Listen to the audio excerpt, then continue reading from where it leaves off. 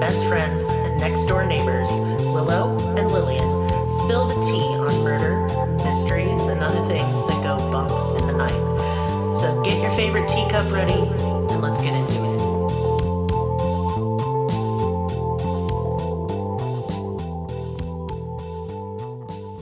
Welcome to Cruelty Podcast. This is Lillian with best friend and next-door neighbor, Willow. Hello. Where we spill the tea on murder, and you guys hang out with us, and we just have a nice chat. Details of this case are graphic and may upset sensitive listeners. Listener discretion is advised. Really advised. I advise it. Extremely advised. This is one of the more gruesome cases that we're ever going to cover. Yeah. This is the Marcus Wesson vampire cult killings. Now, we're going to need a palate cleanser after this, I think. Yes. So maybe we'll, after this, do something fun. I don't know. Maybe we need a Mothman. Do we need a Mothman? I do. I agree. I think we should do like our cryptid episode in the middle of this because I don't know a lot about this case. We like to take turns presenting cases, and so this is Willow's turn, and this is a case that I don't know a lot about. And I'm just gonna react, but I've heard a little bit, and I'm afraid. Yeah, and the last case I didn't know that much about, but I bawled my eyes out. And continued to cry more after. So this one is going to be rough. Real rough. Yeah. Really rough. And this case is a very long, drawn-out case. It basically, the crimes happened from about 1964 until the inevitable ending in 2004. So good grief. Those are many years to cover, so I'm going to skip over a lot of really gruesome details and agonizing, just like micro We don't details. need to roll around in it. No. And I don't need to read the Wikipedia to the listeners. So no. I'm going to basically just touch on all of the really important stuff, but... The greatest hits of this case. Absolutely. But yes, this case is pretty gruesome, pretty significant.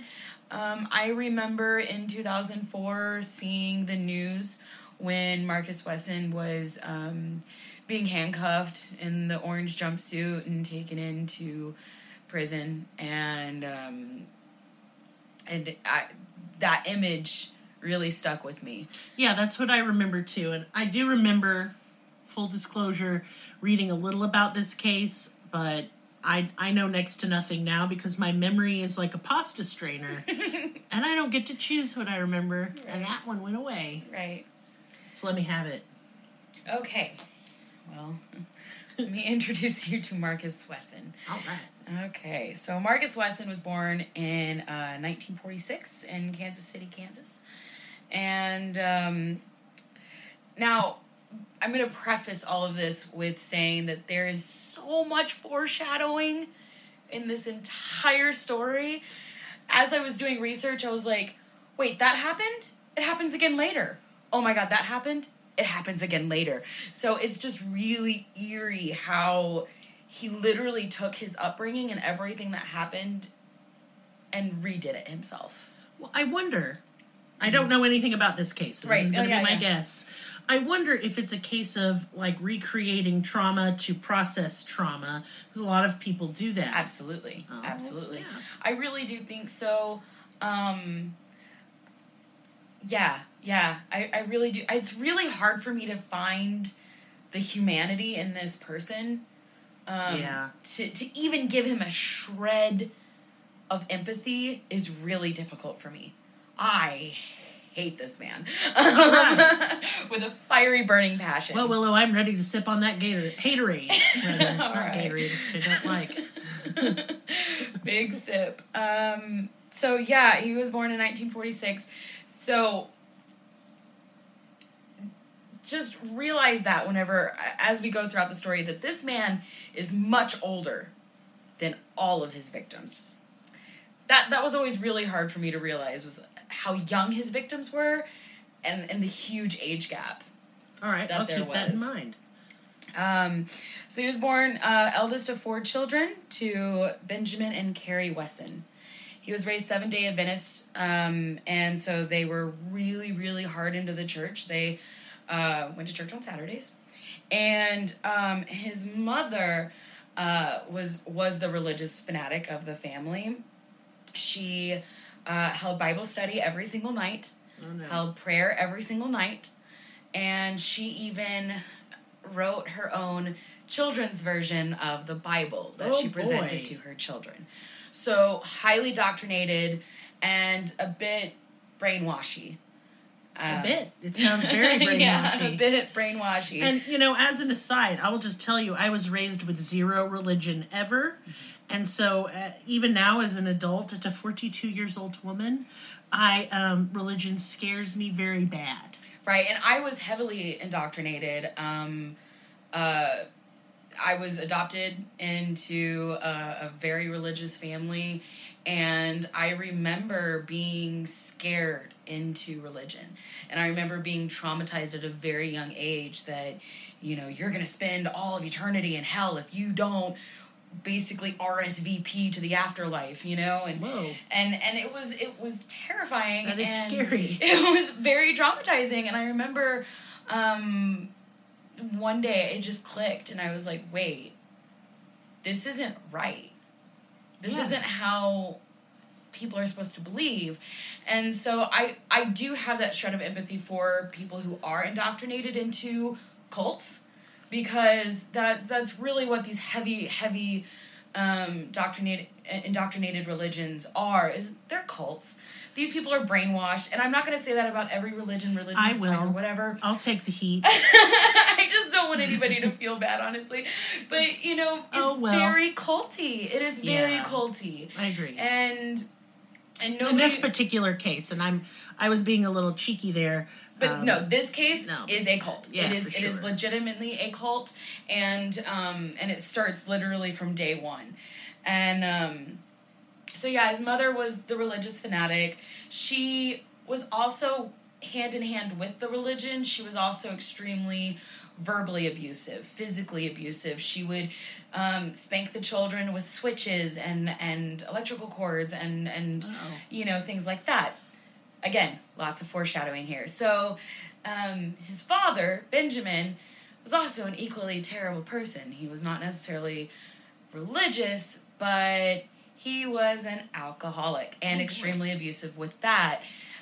He would go on alcoholic rages. He would get completely inebriated all day, and then he would come home at night and either be enraged and physically abusive that way, or he would turn it, as most abusers do, and be overly affectionate and love loving. bombing, they call it. Love bombing. Yes. Now, Marcus's sisters, the younger children, said that, he wasn't necessarily touchy in that way, but he would hug and kiss them in a way that they would have to pry themselves off of him. Ew. And kind of scurry off. It made them uncomfortable. It made them very uncomfortable, but he never passed that threshold with the girls. Thank God.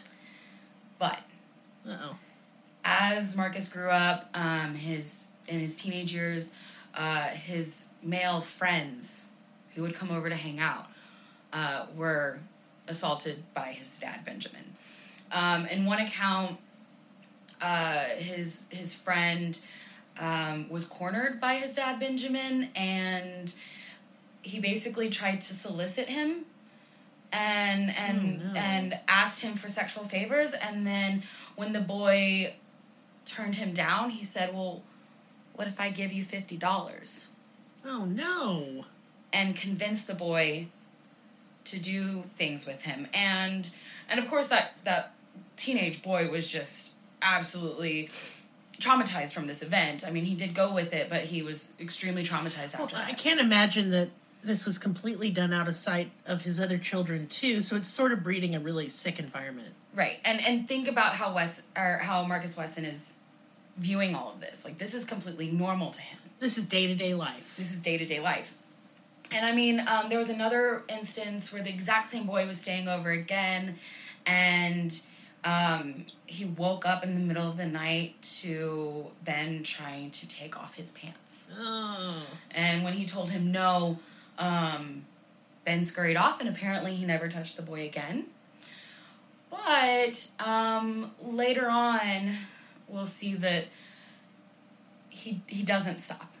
This is a pattern of behavior. It's a pattern of behavior. He moves on to other people, but he at least stopped with this one child, and I mean, it traumatized him for life. Well, of course. Of course it did. So his dad was a giant piece of shit. Absolute garbage, and so was his mother.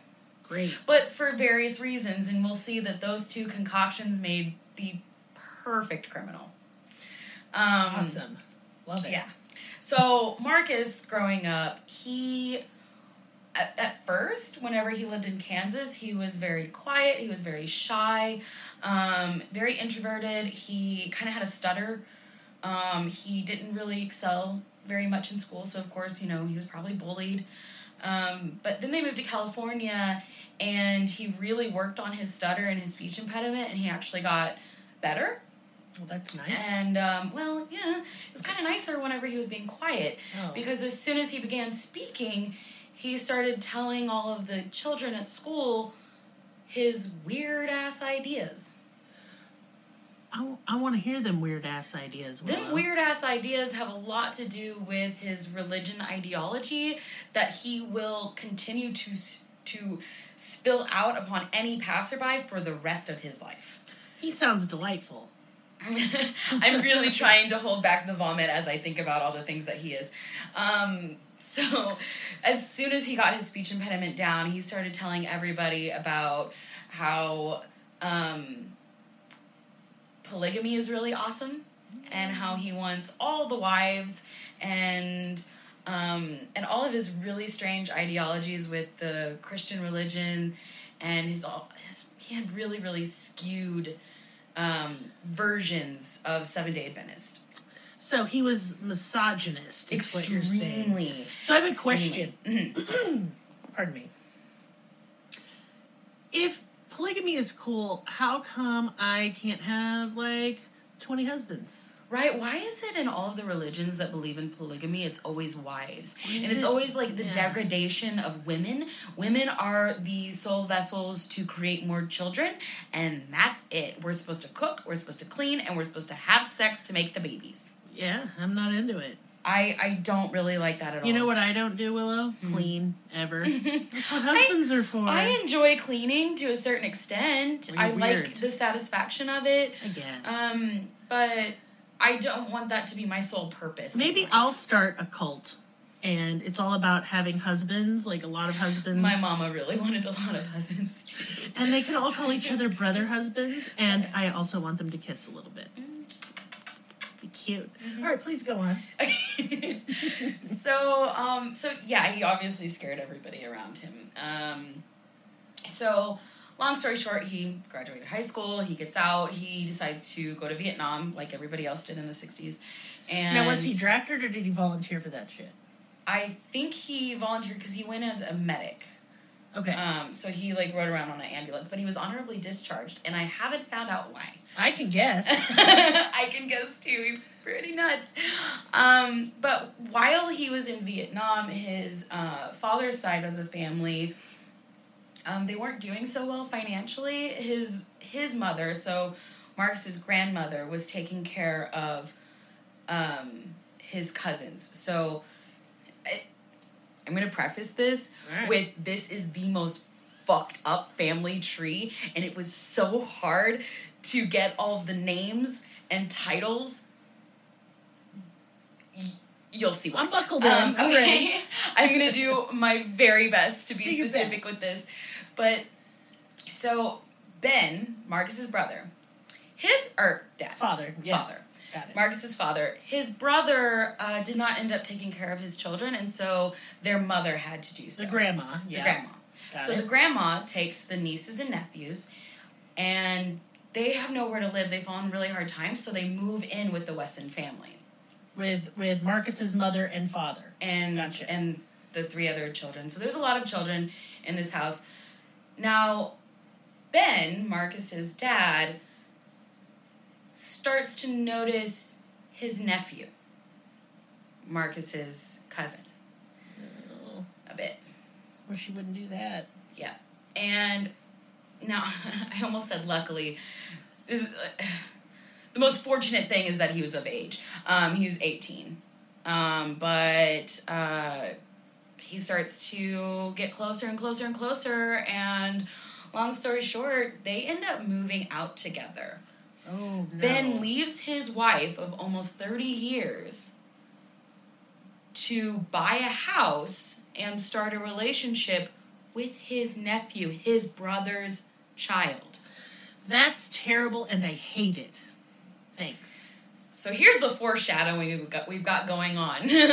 We've got an incestuous relationship with his father. We've got a lot of molestation and rape. And we've got a lot of religious doctrine and brainwashing. And we've also got a lot of falling on hard times, invading other people's spaces and houses. We've got a lot of stuff going on, and that's only going to continue for the rest of the story. Yay. And it's only going to get exponentially worse. Naturally. Or we wouldn't be talking about it. It wouldn't be cruelty, would it? No, it wouldn't. Could it be fluffy puppy kitten tea sometime? Oh, sometime. Maybe another podcast. Yeah. Who are we kidding? Oh, my goodness. So basically the family unit is now broken up. And while he was off in Vietnam, probably being more traumatized, worse traumatizing for everyone, getting honorably discharged, which I'm going to guess means some kind of, mental illness issue. Right. Or he's just spouting off a lot of religious nonsense and being combative and weird.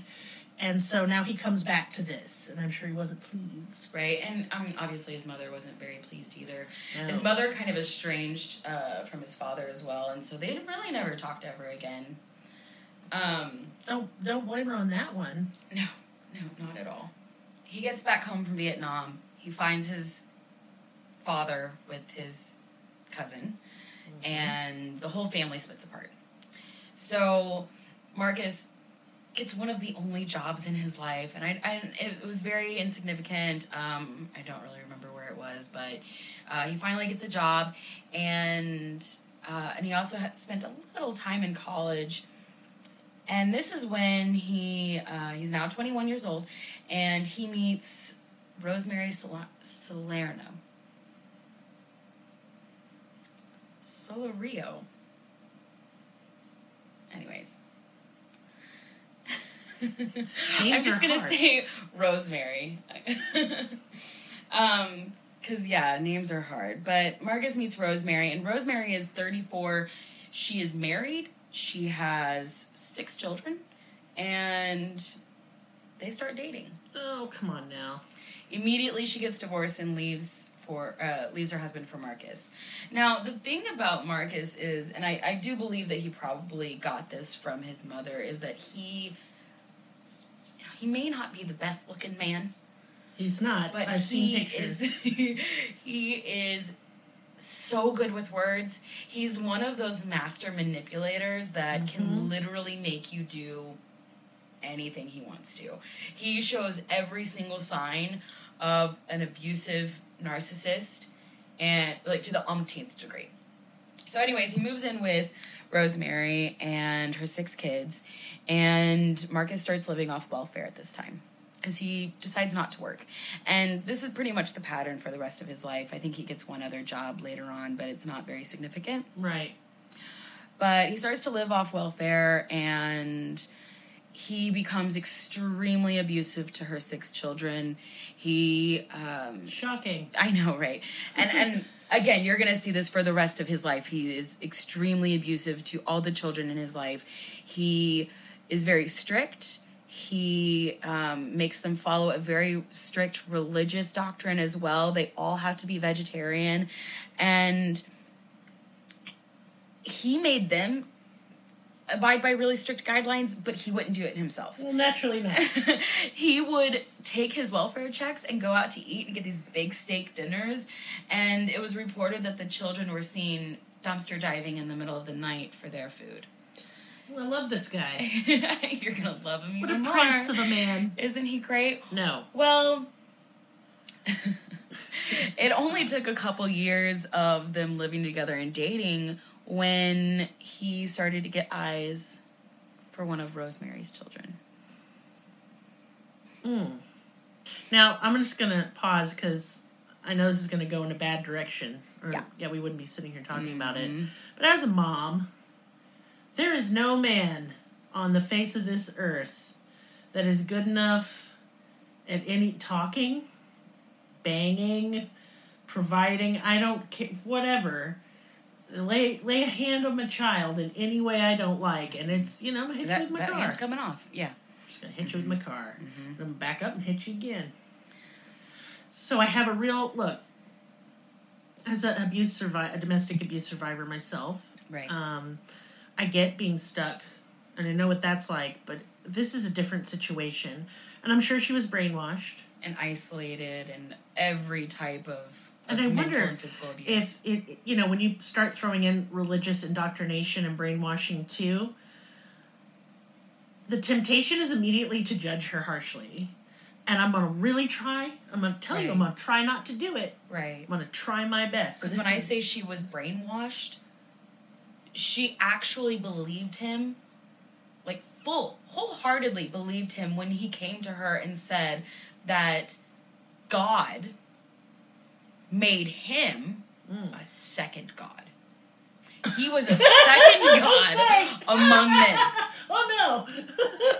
Oh, this case isn't funny by any sort, but that's some funny shit. Oh, that's not even the... So, was it like just one day God was like, hey, I like your style. I like what you're doing here. You are God Part 2 Electric Boogaloo. Yes, that's exactly what happened. Oh. But not only that, God communicated with him quite frequently, and he told Rosemary and all of her children about this, and like really heavily brainwashed them with this ideology that he was another God.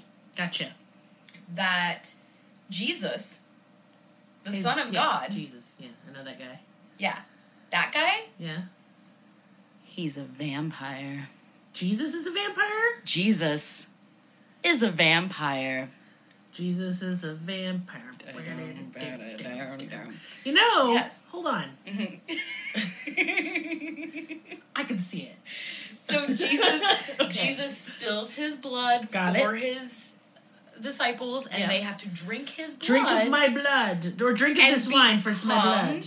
Yeah. Eternal. I mean, yeah, okay. I mean, I can connect those dots, too. It's not that weird when you put it that way. So what does he do? He does just like his mother, and he starts writing his own Bible. Oh, of course. His own version of the Bible that puts him at the seat of second God. God Part 2. God Part 2. And Jesus as a vampire, and he is the last of the vampiric Jesus bloodline.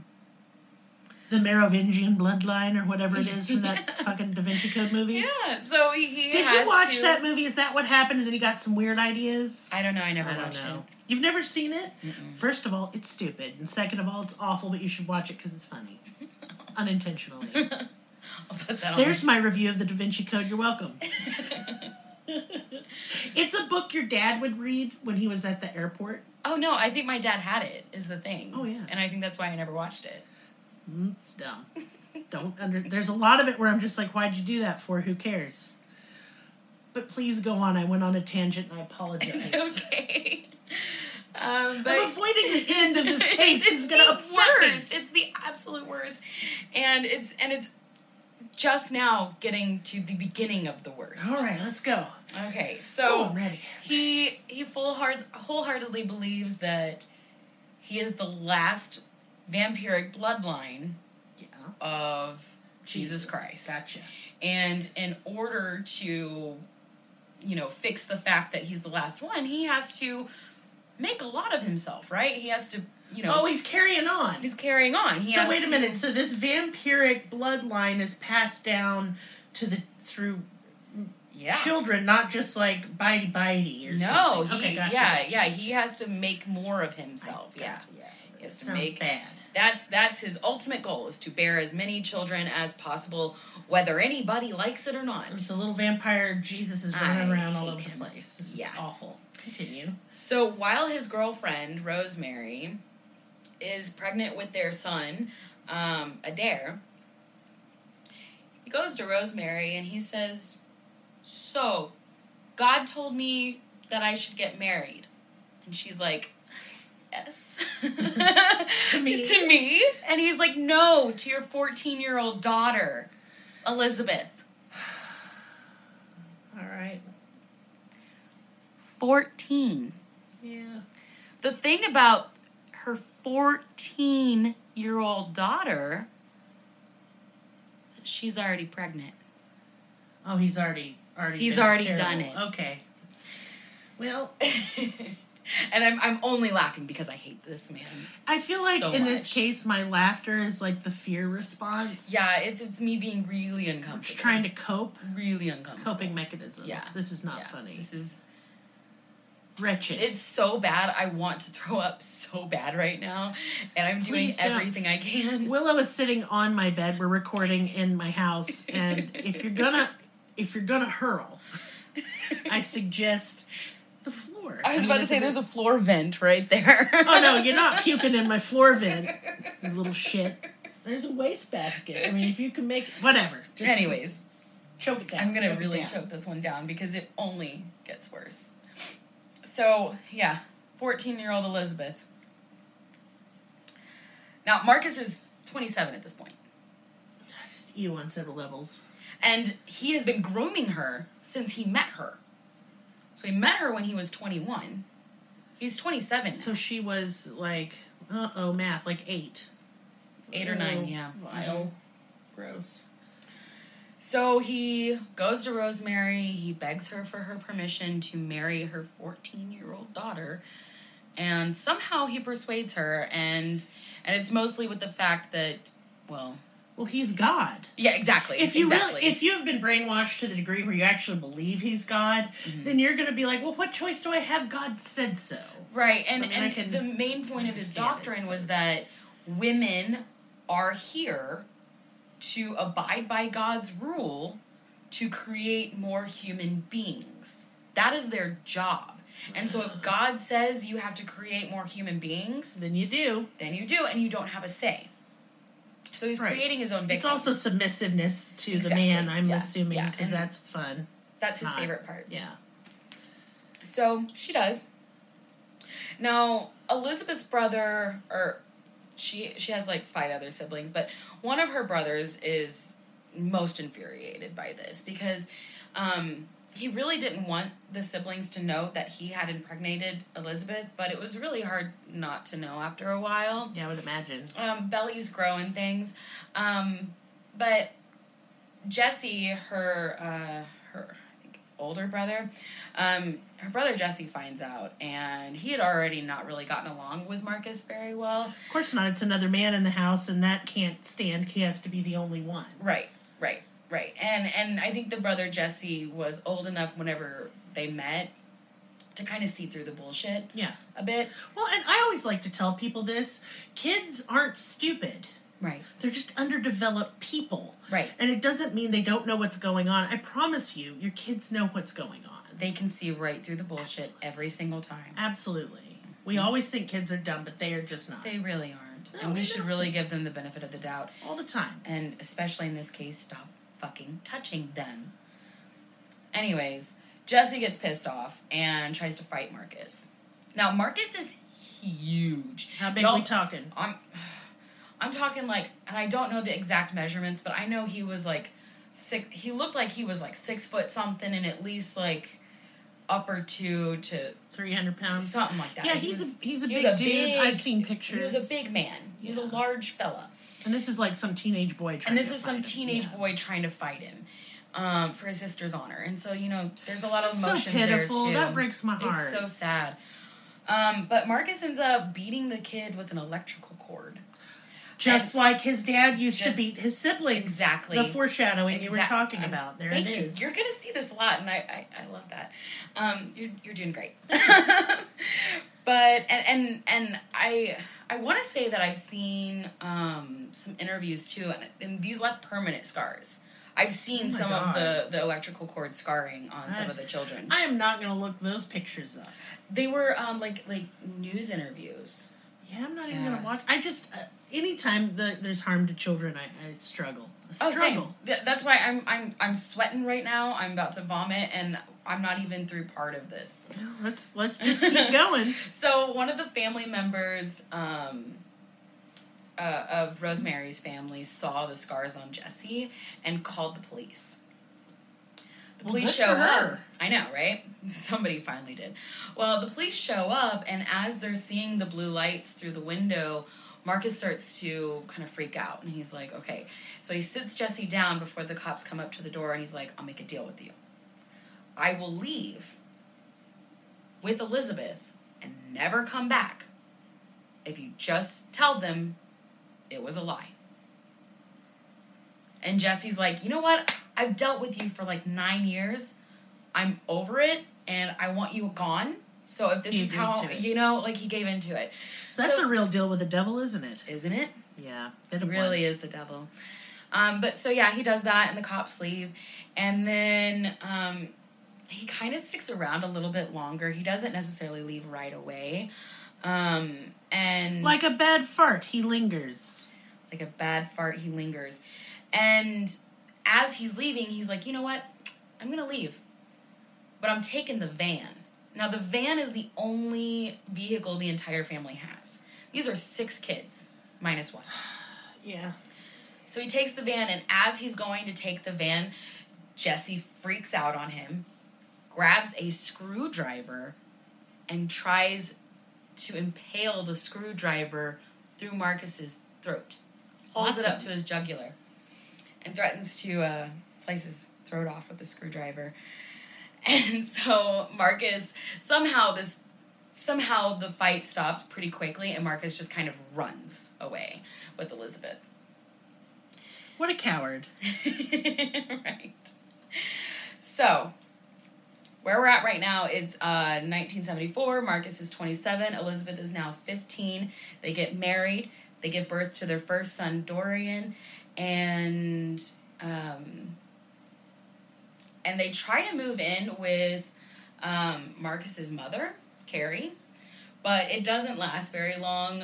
Marcus decides that he doesn't want to get a job ever again, and Carrie can't stand that about him.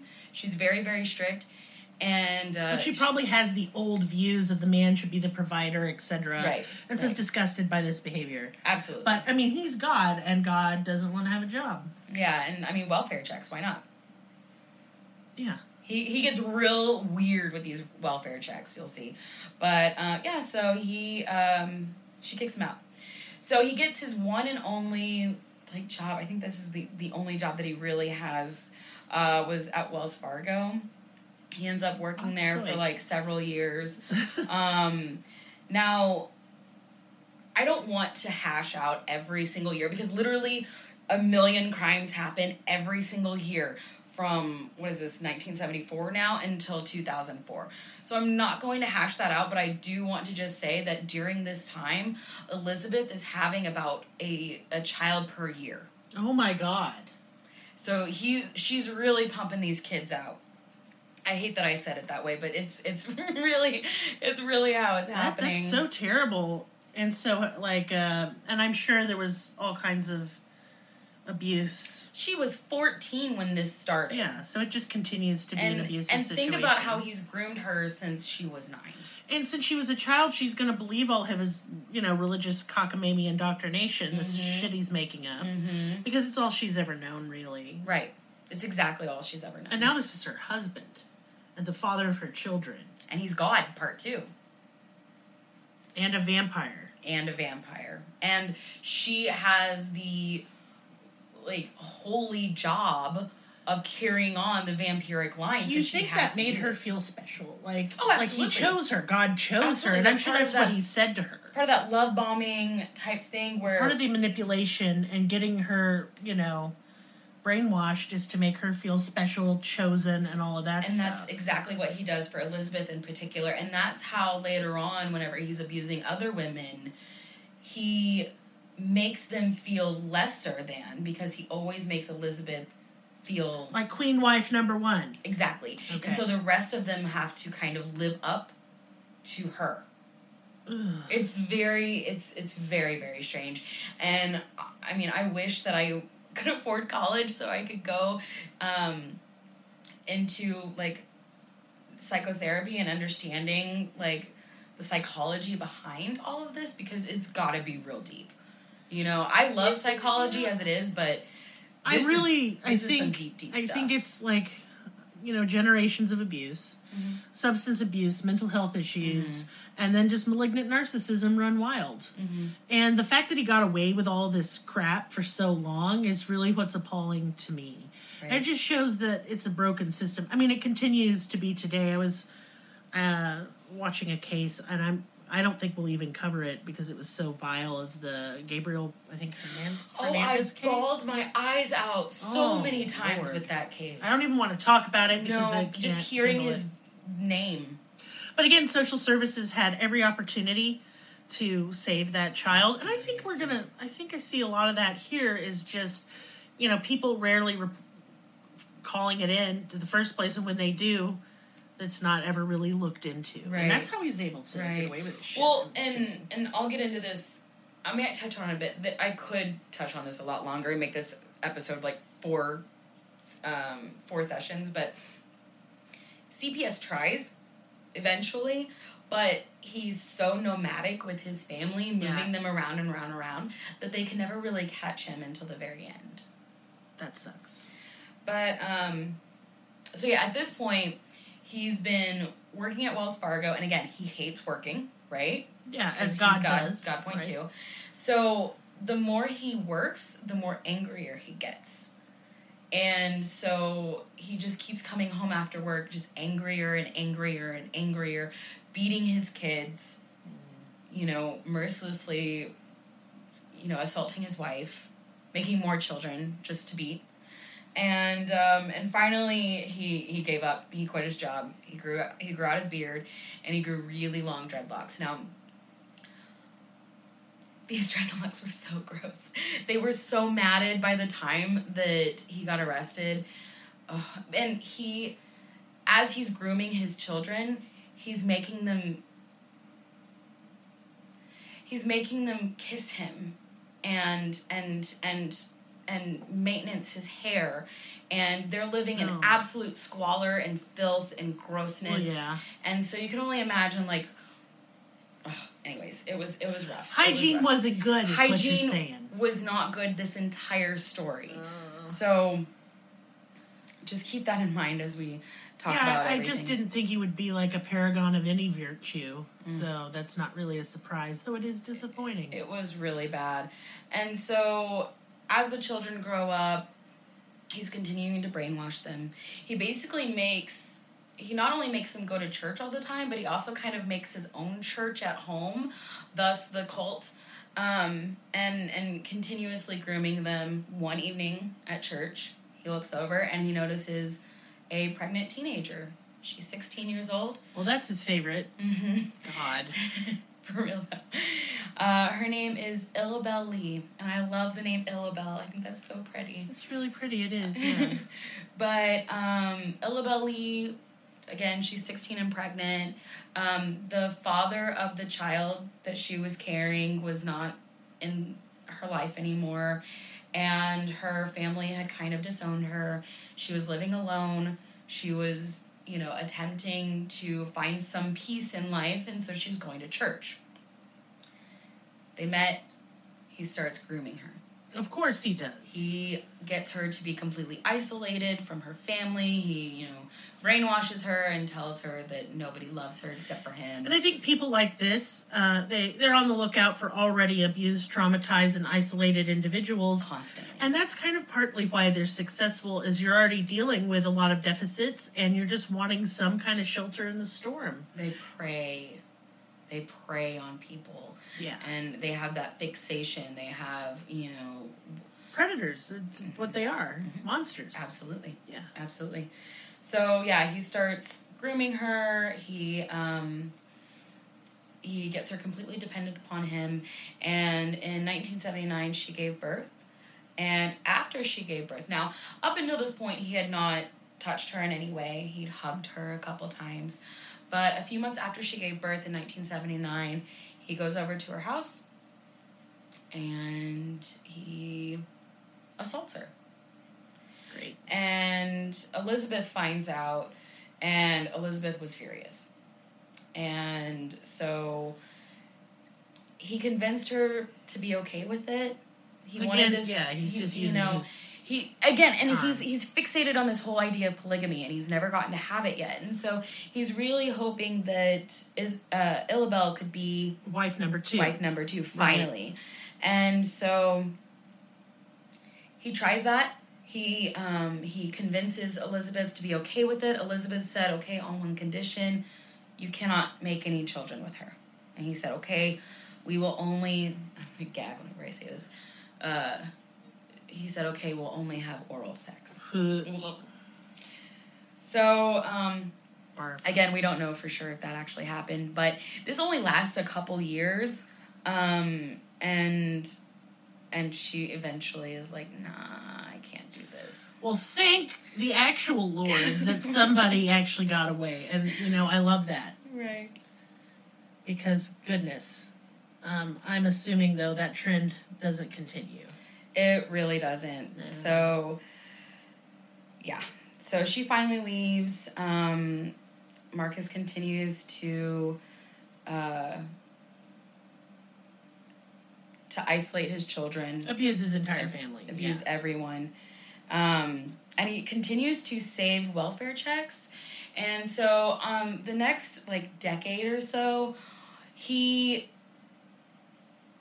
basically tries to get away with welfare fraud. Not a big leap there. Not a big leap there. So he moves from a very small apartment with all of his children. He gets a very small boat that I think can fit 4 people. And at this point, he has 9 children with Elizabeth. Is he going to live on that boat? They try. And the sad thing is that they have to sleep in shifts. Because you don't want to fall off the boat. You don't want to fall off the boat.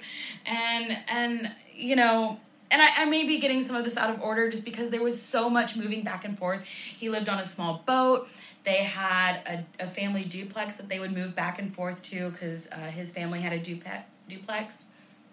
And they had, a small plot of land that they would live on at some point in time that a friend owned, and he would basically just move them back and forth. Well, it kept CPS off their heels, and in addition, probably aided in the welfare fraud. Exactly. Yeah. And eventually one time they had a bus that they lived on, and it was really gross. And again, all this time, the children are eating out of dumpsters. He's living fat and large, and continuously collecting that welfare. Now, as he's moving his family from house to house, boat to boat, land to land, campsite to campsite, basically, he's telling his family to stay indoors. And he's telling them that all authority figures are of Satan. Wow. And that the authority figures of Satan are trying to break his family apart because his family is of God. And if they break them apart, then they're going to have to... Well, Satan wins, obviously. Yeah, and Satan's going to steal their souls. Hey, I'm on Satan's side in this one. spicy daddy's side in this particular case. But that's a common tactic of abusers, is the whole threat of this will break up the family, you'll never see your siblings again, etc. You won't see your mother or me, because the threat of just not seeing him wouldn't be good enough. I think he has enough wherewithal to know they'd probably really like if he took a long walk off a short pier. Right. And a lot of religious cults will say that, authority is evil. Authority is evil, and it's of Satan because it's been infiltrated by the devil.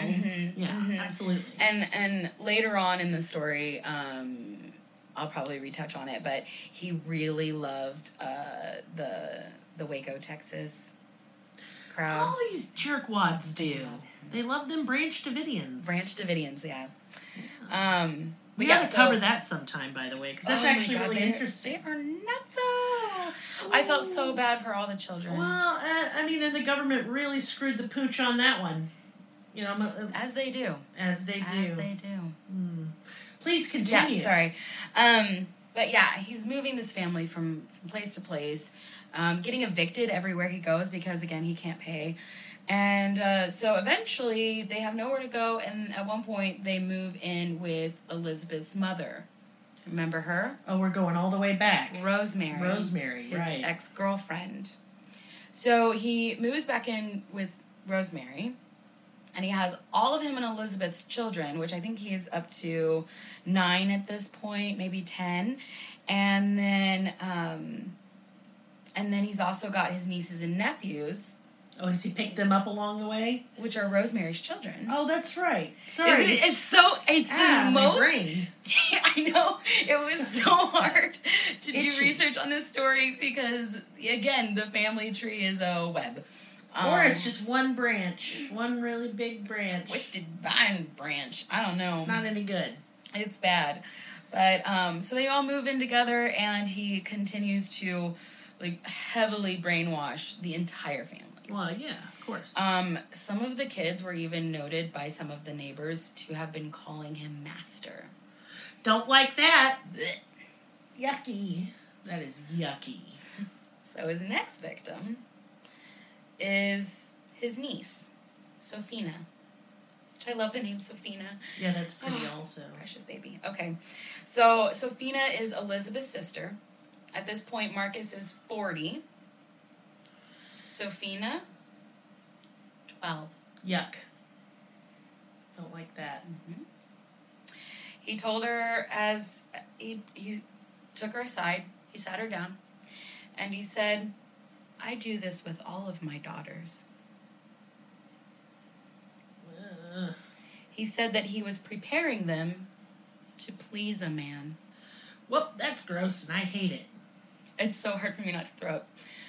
He said that starting at around age 7 or age 8, he would start to groom them and start having them perform certain types of sexual acts, but no intercourse until they were 17.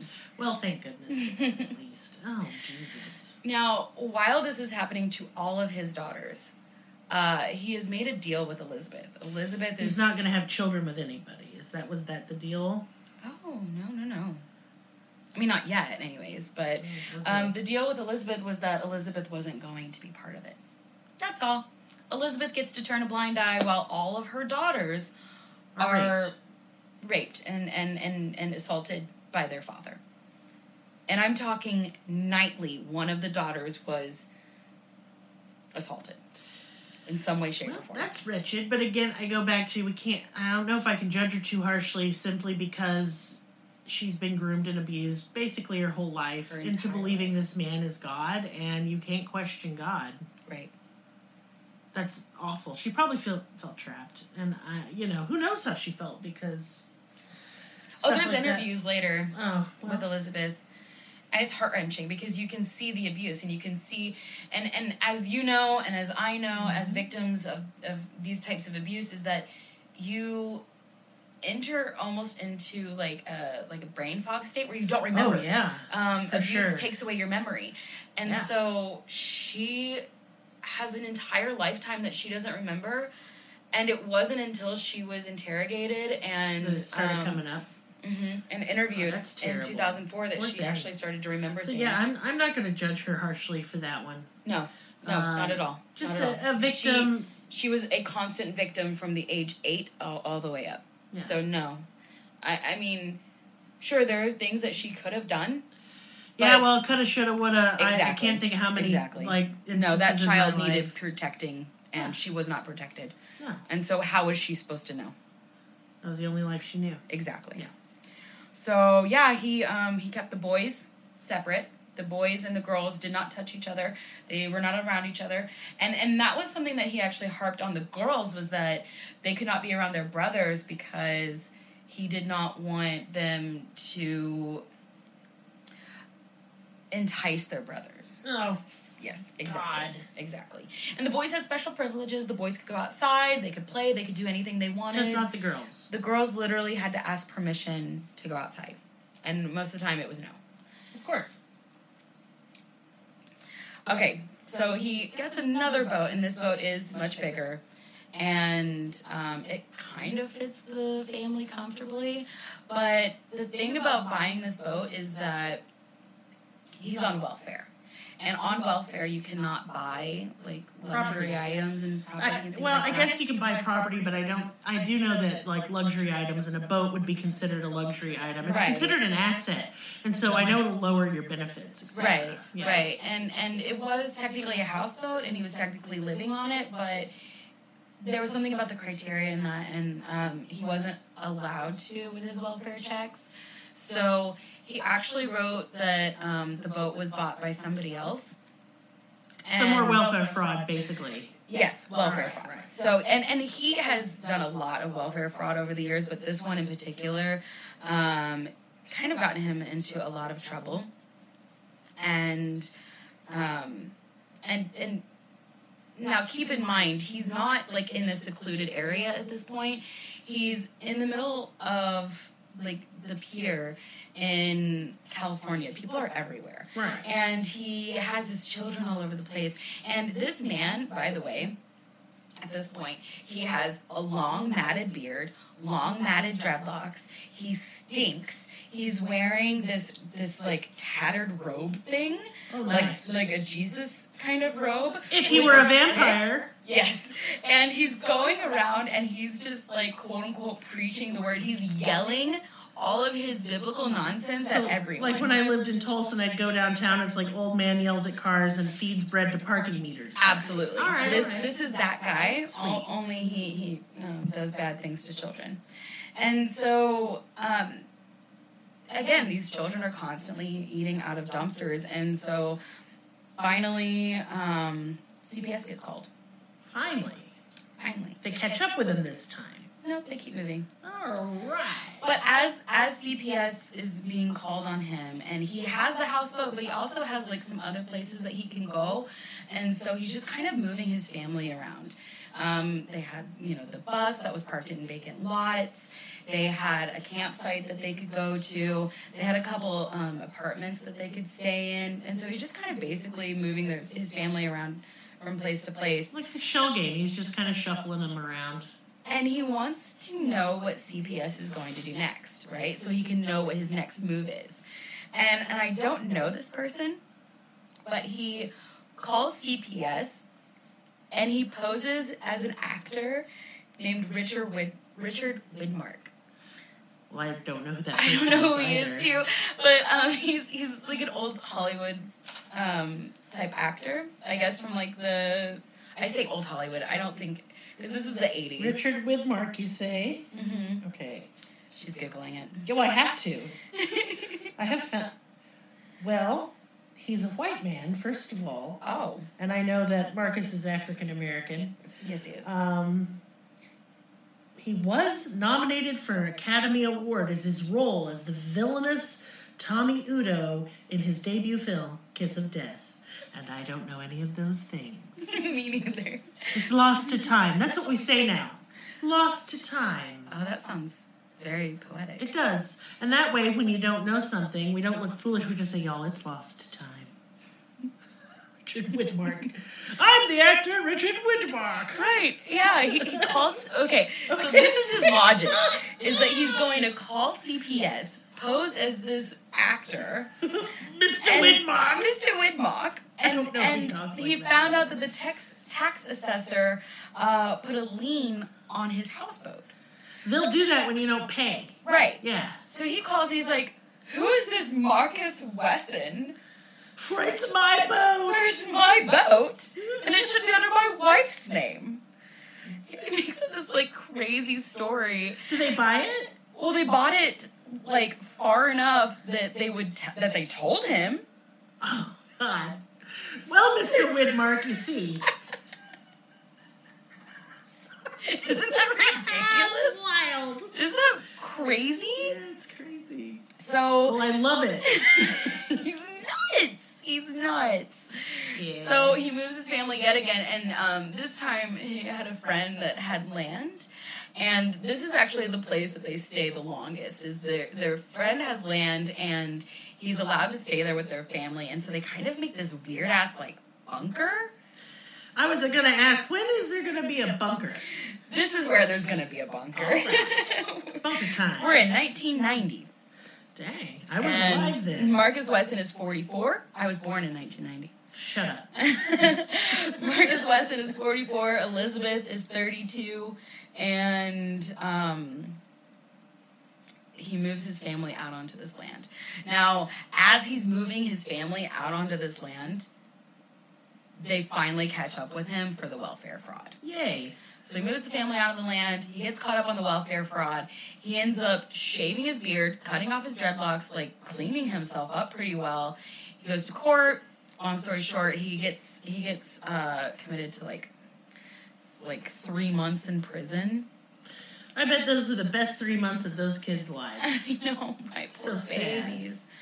But yeah, and then he gets out and he isolates his family more than they've ever been isolated. Well, now they're out on this land in a bunker. In a bunker that they're hand building. Like the whole family is hand building this bunker. And I'm just going to take a moment to say, about 4 or 5 years ago, I'd have found that strange. But living in Eureka Springs, I no longer find that strange. People do that shit all the time around here. I lived off grid for a couple years. You lived in a broke down RV, didn't you? I did. Yeah. I did. Mm-hmm. Yeah. And we didn't have running water. No. I know this sounds very like hobo to everybody else, but It's very hill person of it you. was very hill person. That's okay. Um, I would like to make you feel better. I will tell you this. When I was 18 years old, one summer, I too lived in a houseboat. But I would like to explain it wasn't a nice houseboat. It was a pontoon boat with a corrugated steel shed bolted to it. I traded fish I caught in the lake for Dr. Pepper and Marlboro Reds. I'm so proud of you. Had like a 2-foot tall mohawk. Wow. Yeah, and weed. That is so much better than I was doing at 18. So Is it? I was Oh, getting divorced at 18. No, that was after my first divorce. Oh. So just don't feel too sad. Because I was like, I was living in my car. I traded my car for that boat. Because, And I smelled like a lake. And, yeah, it's a bad smell. It was stinky. It was a bad time. I can't recommend. You had a badass mohawk. I did have a badass mohawk. And all the fish I could eat. You. You get sick of it after a minute. Yeah, you do. You'd give your life for like a flat McDonald's cheeseburger. Mm-hmm. Anything. So anyway, they've built a bunker. Oh yeah, and it has no running water. No, of course not. You know, the only time they actually get to go to town is to get like jugs of water kind of thing. Nice. And again, this big ass, nasty ass man is touching all of his children without running water, without being able to bathe. Go there with it. I don't want to think about that. Because those poor children, you know, like I feel so bad for them. Pew, yucky doo doo. So at this point, some of them have turned 18 by now. Do they run the fuck away? No, they stay. That's how indoctrinated they are, right? Exactly. Okay. They're completely mind controlled. But they start getting on welfare now. So he's collecting welfare checks. Now he's making stacking pretty. Now yeah. now he's making And money. this is around the time that the David Koresh Branch Davidians start. And he's like, you know what? I want more children too. That was a good idea. He had a great idea. But did he not see how it ended? It ended with a lot of burning. Yeah, well, there wasn't any burning, but it ended almost the same. So They always do. No one ever starts a nice cult. They're like, this is a cult I've started where we pet kittens. Right? I'm not going to fuck you. I'm not going to steal your money. I'm not going to make you drink poison. Right. I'm not God. I just have a lot of kittens. They need pets. You want the kitten cult, you want in it, don't you? I do. Like, you have me sold. Well, I've gone mad with power, and that'll be $500, and you're going to pay me. You like kittens, right? That's how this happens. Yeah. That's why there can't be nice cults. So yeah, so he's inspired by the Branch Davidians to have more children, and I assume more wives. Well, yeah. So he gathered up all the girls. There's 9 girls at this point, ages 7 to 17. 5 of them are biological. 4 of them are his nieces. And he gathered them up and he said, I need more babies. I got to make more babies and I got to lead them to Christ. And so now his wife Elizabeth is just barely over 30, but since she has been having children for so long, she can't have children anymore. And so he tells these children, again, ages 7 to 17, that they need to be her surrogates. That's not what that means. That's not what that means. That's not what that means. And he literally convinced them that this is what they wanted to do. And so whenever he went to his wife Elizabeth to ask for her permission, because that's part of the is getting them to agree. He gets off on that in some way. That's part of the manipulation. It's part of the manipulation. Yeah. Which makes part it of the sicker abuse. and worse. Mm-hmm. It's disgusting because he literally makes... Because at the she end of doesn't the have day... a real choice. No, none of them have choices. But he likes to make them believe that they have choices and that they made these choices. He did not make them for them. Right, Therefore, they just agreed with it. That they it was agreed. The best thing to do. They agreed. So he's not abusing them. They want to do this. Fucking sick. Yeah, it's bad. Fucking sick. So he goes to Elizabeth with all of the girls. 9 of them. And they're saying, yes, we want to do this. They literally tell Elizabeth, yes, I want to do this. I want to bear children with this man. Who is God, though? I mean, remember, these children, they haven't even had a breath They think that they are blessed by God to give birth to God's Jesus' children. bloodline.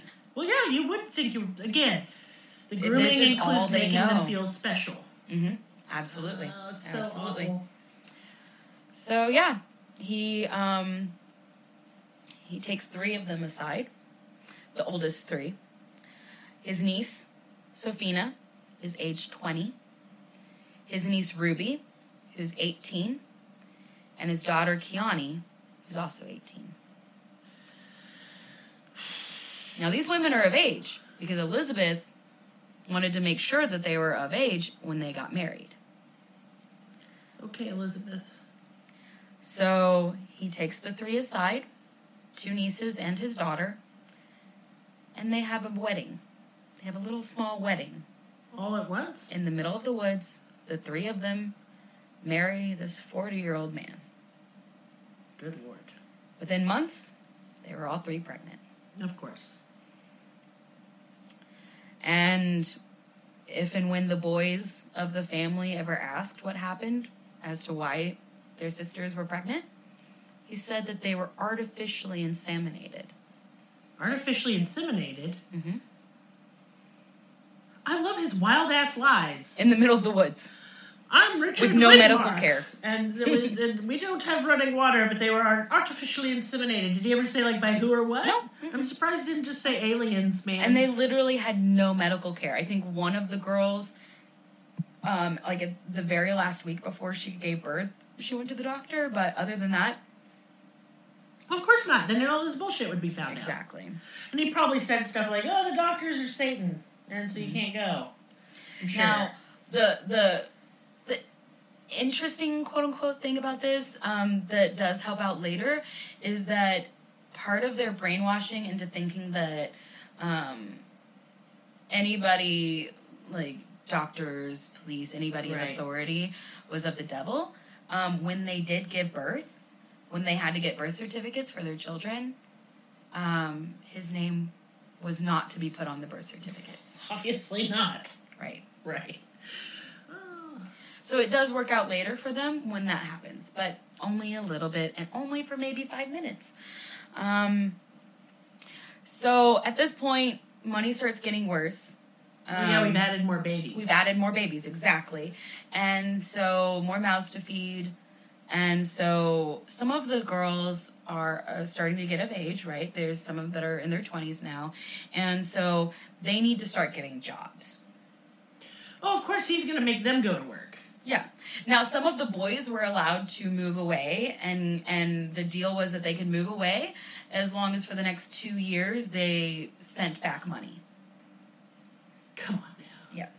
Man, I'd have gone away to, like, Mexico. Exactly. I'd have been in Timbuktu. You'd never see my ass again. I'd be a Canadian. But, I mean, people don't understand unless they're in this situation. We can sit here in our safe little house all day, and we can say what we would have done.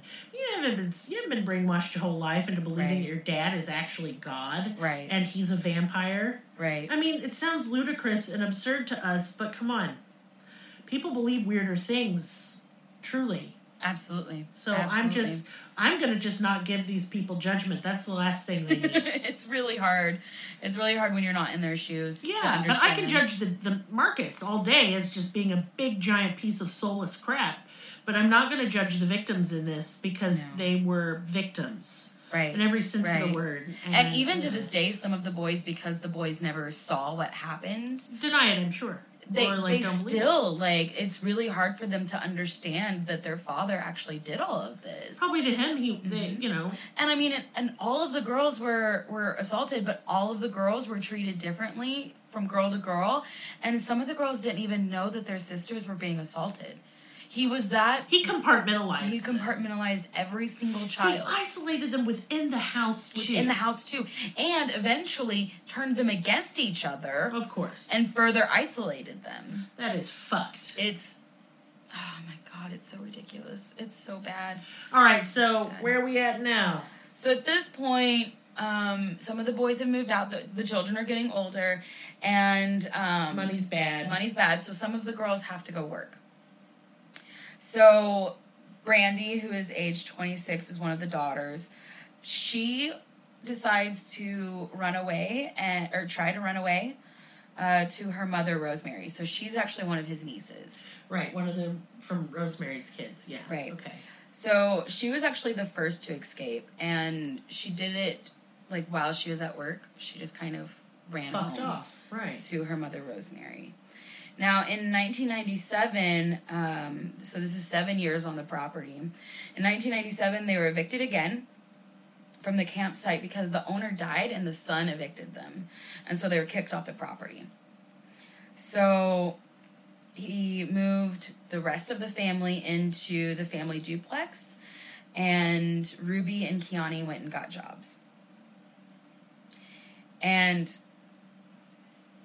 everybody was kind of weirded out, but not... For some reason, they normalized the fact that Marcus took the welfare checks, saved them up, and bought 9 coffins. Uh-oh. Randomly. Oh, golly, that's so scary. Mm-hmm. I'm shaking right now, and I know how this ends. I'm literally shaking right now. I promise you, I did not know that about the case, and... That's a horror movie. That is terrible. It is one of the worst things I've ever heard. They made them into their children's beds, but instead of making the children sleep inside the coffins, they put little pallets on top of the coffins and made jokes about it. Like, you'll be in there one day? Is that the joke? I really sorry. don't know. I just... Oh, that's wow. I'm just that's essentially what here. happens. That's just psychological torture. Okay. Well, I hate that. Thanks. So as the children wives, are going to work, every night when they come home, they get beat. Because they talked to men while they were at work, right? Yeah, I mean, I think if he had been able to collect enough, like, welfare money, he wouldn't have allowed them to go to work. They would have never gone to work. No, and so now when they're out of the house, and because that one girl ran away, Brandy, so now he's going to punish them for that. Absolutely. Yeah, absolutely. Yeah, that's terrible. So, Ruby is one of the daughters that started to go to work. She's age 20 now, and she wanted to run away, too. Like you would. So, she tried to leave early from work with a coworker, and now she has a 1-year-old daughter through him. She has to leave her baby. She had to leave her baby behind. That sucks. And so Elizabeth found out that she had left, and Elizabeth came and found her and told her to come back to Marcus. Now, Marcus came, got her, kind of talked her into it. Of course, and brought her back, locked her in a room for 12 hours, and beat her mercilessly. He ended up beating her for the next 10 days. She couldn't sit down. She had to quit her job. Well, yeah. And she had to get a new job later. That is so fucked up. So, in 1998, he made everyone quit their jobs, and he bought another boat. This is boat number fucking 3. There's so many boats here. So, oh my God. He bought another boat, and all of the girls ended up working at like a community center very close by. And every night after work, he would hold quote unquote lady talks. Oh, I don't like the sound of that. The girls would talk to him about what the others had done at work. Oh, so this is where we're turning them against each other. Exactly. On this fucking crazy ass boat. And then every night he would bring one of them into the back room and assault them. God. Oh, and here's something that I forgot to mention. I hate this guy. You want to laugh at him for a second? Yeah, let's laugh at him. Okay. So he gave all of his kids vampire names. What? Okay, and I tried so hard to Google all of their vampire names, and I could not find all of them, but I found a couple. Let's find. Here's your list. Do you want to hear his? Yes. What's his vampire name? Okay, his vampire name was a combination of Marcus, Jesus, and vampire. His name was Jevam Marc Suspire. Jevam Marc Suspire. It's so hard to say because I'm not French. What, dude? That's some fucking word salad. He just... Jevam Marc Suspire. What are you doing, buddy? I don't know. I'm like, yeah. So these are his role play names. Yeah. I don't like this RP. I'd like a new RP where we pet kitty cats. Some of his other children, and they kind of had some pretty names. Java. I like that. Tala. That's nice too. Shadani. I don't know. And then Leva. I don't mind any of those. I know, right? Vampire girl names are so pretty. Yeah. So... I mean, I don't know what vampire naming conventions he's using.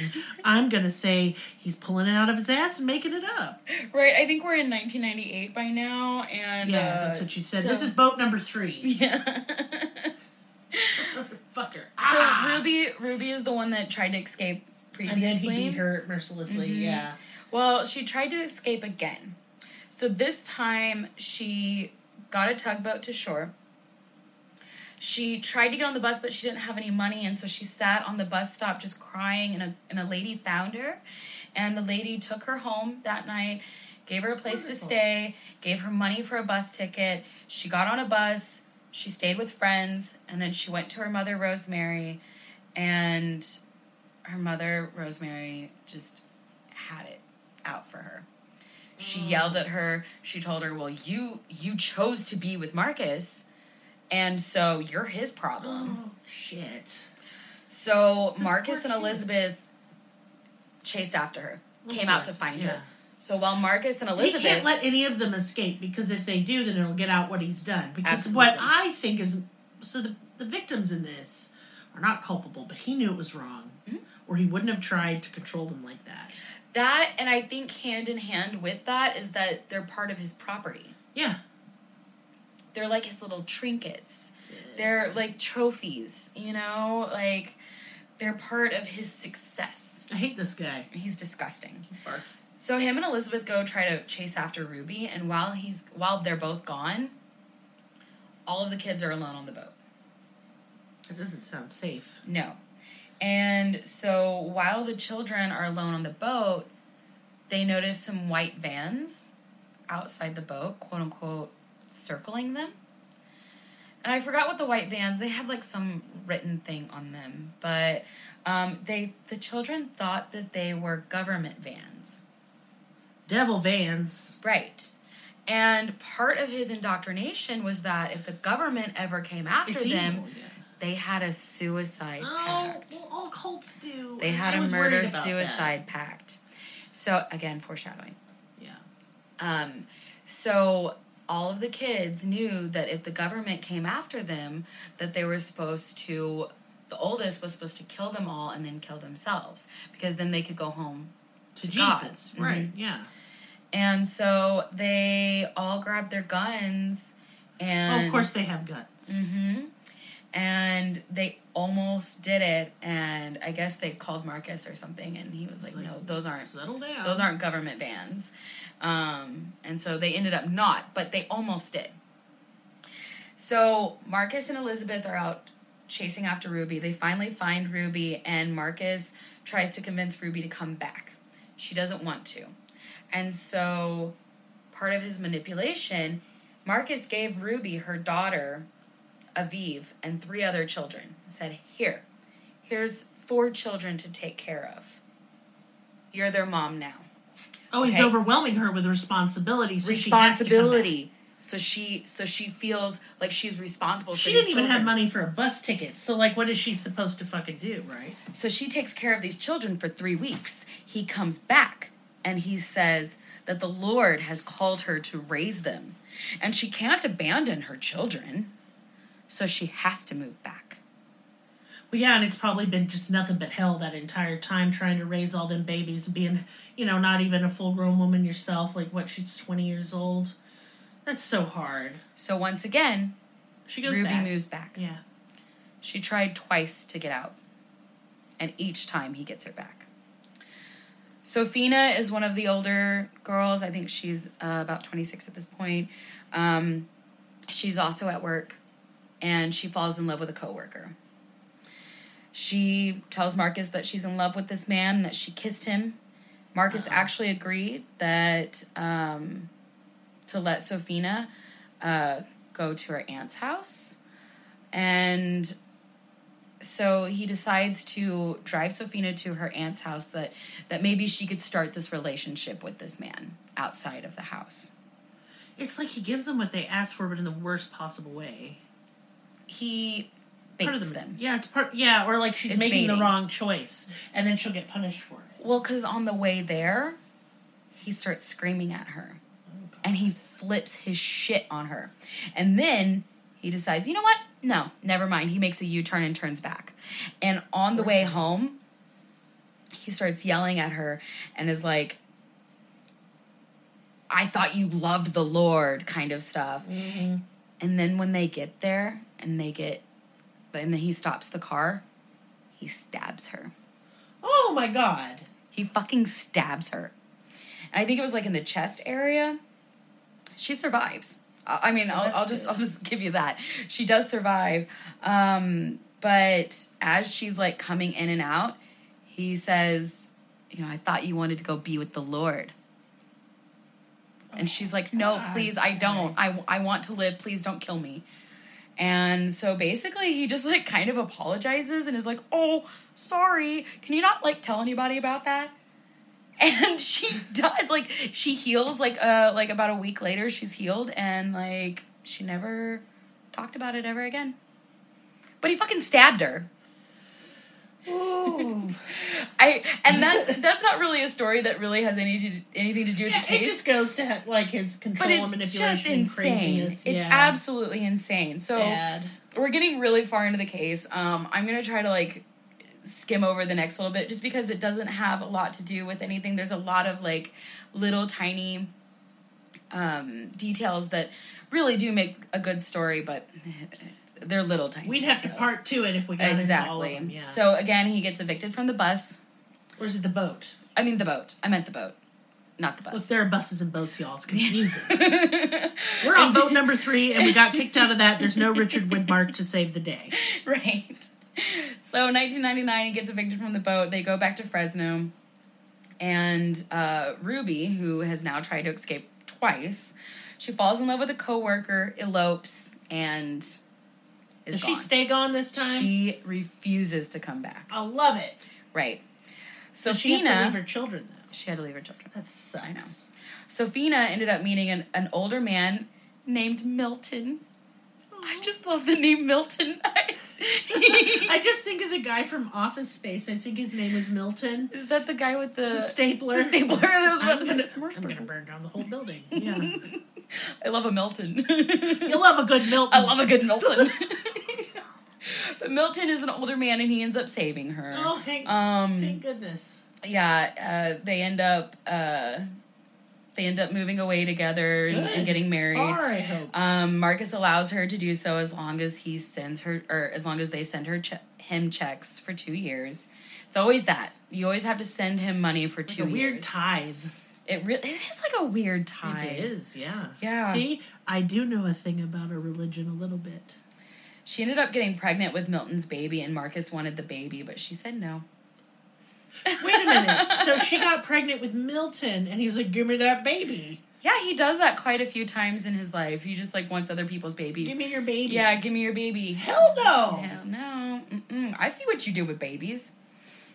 God, Willow. So at this point, Marcus had been collecting welfare checks and his children's checks and all of this stuff. He ends up buying a small building in Fresno.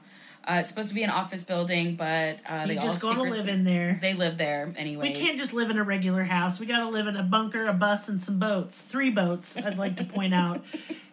Large number of boats in this story. I didn't know it was going to go this way. But keep going. Now, even with the children that have moved away, Yeah. the family is at a total of 20 people. That's so many motherfuckers. That is Not so including the ones that moved away. So, we are at 2004. This is going to be bad.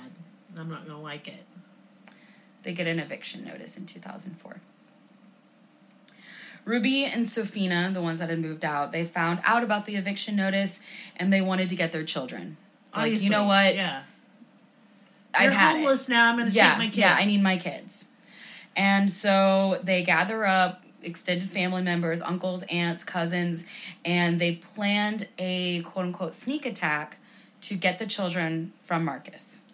They were going to go up there, talk to Marcus, Like and as the ambush him, family, kinda, yeah. and as the family's kind of arguing and talking, they were going to sneak around the backside of the building and grab the children out the back. You know, hey, it's a plan. I'm shaking. This is the worst of the worst. This plan goes bad. So as they're fighting, the police were called. And as the police were called, Kiani and Rosa are 2 of like the middle children, but are now the oldest of the 20. They start attacking Sophina, and because they started to see what Sophina and Right, she was trying to take the children, so they were... So they start, like, yelling and attacking her and calling and, like, chanting Judas. And demanded that she bow at Marcus's feet. When the police arrived, Marcus continued to act calm. Marcus repeated that Ruby and Sophina were no longer the children's mothers, that they had abandoned their rights to him when they left. Sophina and Ruby showed the birth certificates. And his name ain't on him. And his name ain't on him. So he has no right to those children. And, of course, there's no court-ordered custody agreements or anything like that. The police demanded that he go and retrieve the children from inside the house, and he demanded that they get a warrant. So while everybody is distracted and they're yelling at each other, Marcus has been quiet and calm this entire time. Marcus sneaks around to the back of the house. He goes in with Kiana and Rosa. And then all of a sudden they hear 9 gunshots. Oh, no, honey, don't cry. I'm trying so hard to keep it together. Elizabeth ran into the house, and she came out screaming, and she said that they're all gone. Killed all the children. Marcus came out calmly, and they arrested him. All of the children were shot once in the eye. There was a pile of them. 9 children lay stacked in a pile. That is terrible. Ranging from ages 1 to 25. Has he had his trial yet? Yeah, he was sentenced to death pretty much immediately. Ah, I love that. Now, and at some point during his sentencing, the death penalty was taken off, and he was just sentenced to life. Elizabeth was given immunity because of obvious reasons. She needed her testimony, too, to help convict him. Although, I don't know, she just should have had immunity to begin with. That poor woman I know, needs I can't the even rest imagine. of her life with counseling and a I don't hug. Even, that wouldn't even help, No. you know? I can't even, like, it's just, so we have from 1964 to 2004. That is 40 years of terror and horror. 50 years. No, wait, how many years? 40. 40, thank you. I couldn't math for a minute okay. because I'm upset. It's okay. But that is 40 years of absolute abject horror. Well, you know, the only consolation I take, and I'm not a religious person, but I do believe in hell, is that I want them to go to the special hell where they just, like, launch a pineapple into your ass every 5 seconds, strip all your skin off, you know. I want him to go back and forth like a plunger with that pineapple. Yeah. Mm-hmm. And you know what I think? Because, you know, you don't have a physical body in hell, right? It's just your soul. You know, when you inflict pain on a physical body, it has the benefit of shock or passing out. Your soul can't pass out. So I just think pain is more. And that's my fervent hope, at any rate. Sorry to get dark on you there. Oh, it's okay. I needed the catharsis. Yeah. So next time, we're going to do a palate cleanser. Yeah. Can we please just talk about Mothman for like an hour? Oh, I could talk about Mothman a real long time. She has a sussy love for Mothman. Now, look. Yeah, you do. You want to hear my criteria for what I find hot? Okay, number 1, I'm one of those type of people. I find monsters hot. You know, like a good Dracula. I like a good Dracula. Not these vampire guys. These are losers and they suck and they're not real vampires. I just like a fancy man with long hair, okay? Who knows how to be sort of polite and mysterious. And he could kill me, but his love for me won't let him. And he talks like he's from the 1600s. Oh, yes. That would be delightful. And he's like, I've crossed oceans of time. And I'm like, oh, for me? You shouldn't have. That's what I want. I need, in order to be attracted to it, it's got to have a human face and a human wiener. Because, like, look. Or wiener, something's weenular. You know, not too like weird. Attachments. Or tentacles are fine. But I don't want it to be like, here's my giant horse's penis. I'd be like, well, I'm going to throw up. That's really gross and weird. Yeah. And I don't like it. Yeah. So, Mothman is not a moth, nor is he a man. And I can't hang with that sexually, but it is very interesting. This is, you think it's silly. Everyone, when I say Mothman, is like, fucking Mothman. They picture like a fuzzy dusty boy flying in a limb. Dusty boy. The dusty boys.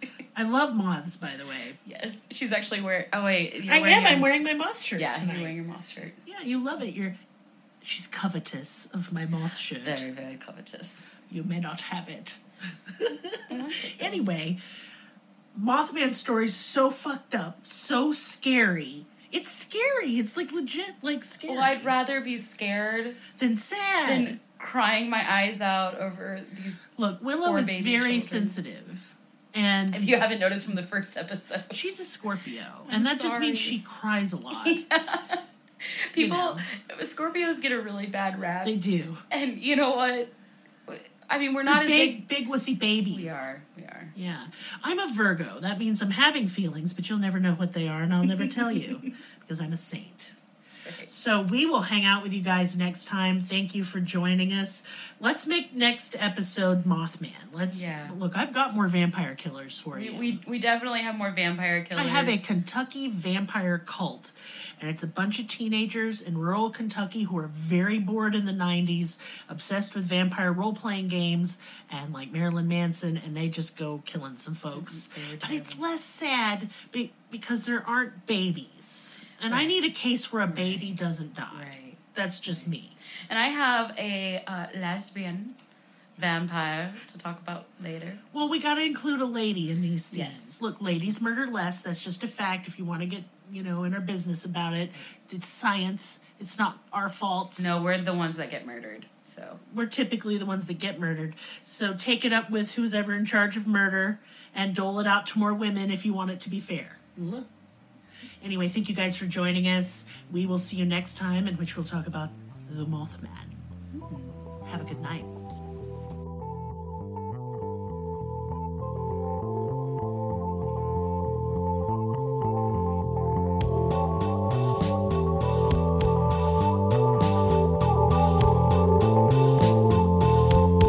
Find us on your social media platform of choice. Linktree/Cruelty has all of the links.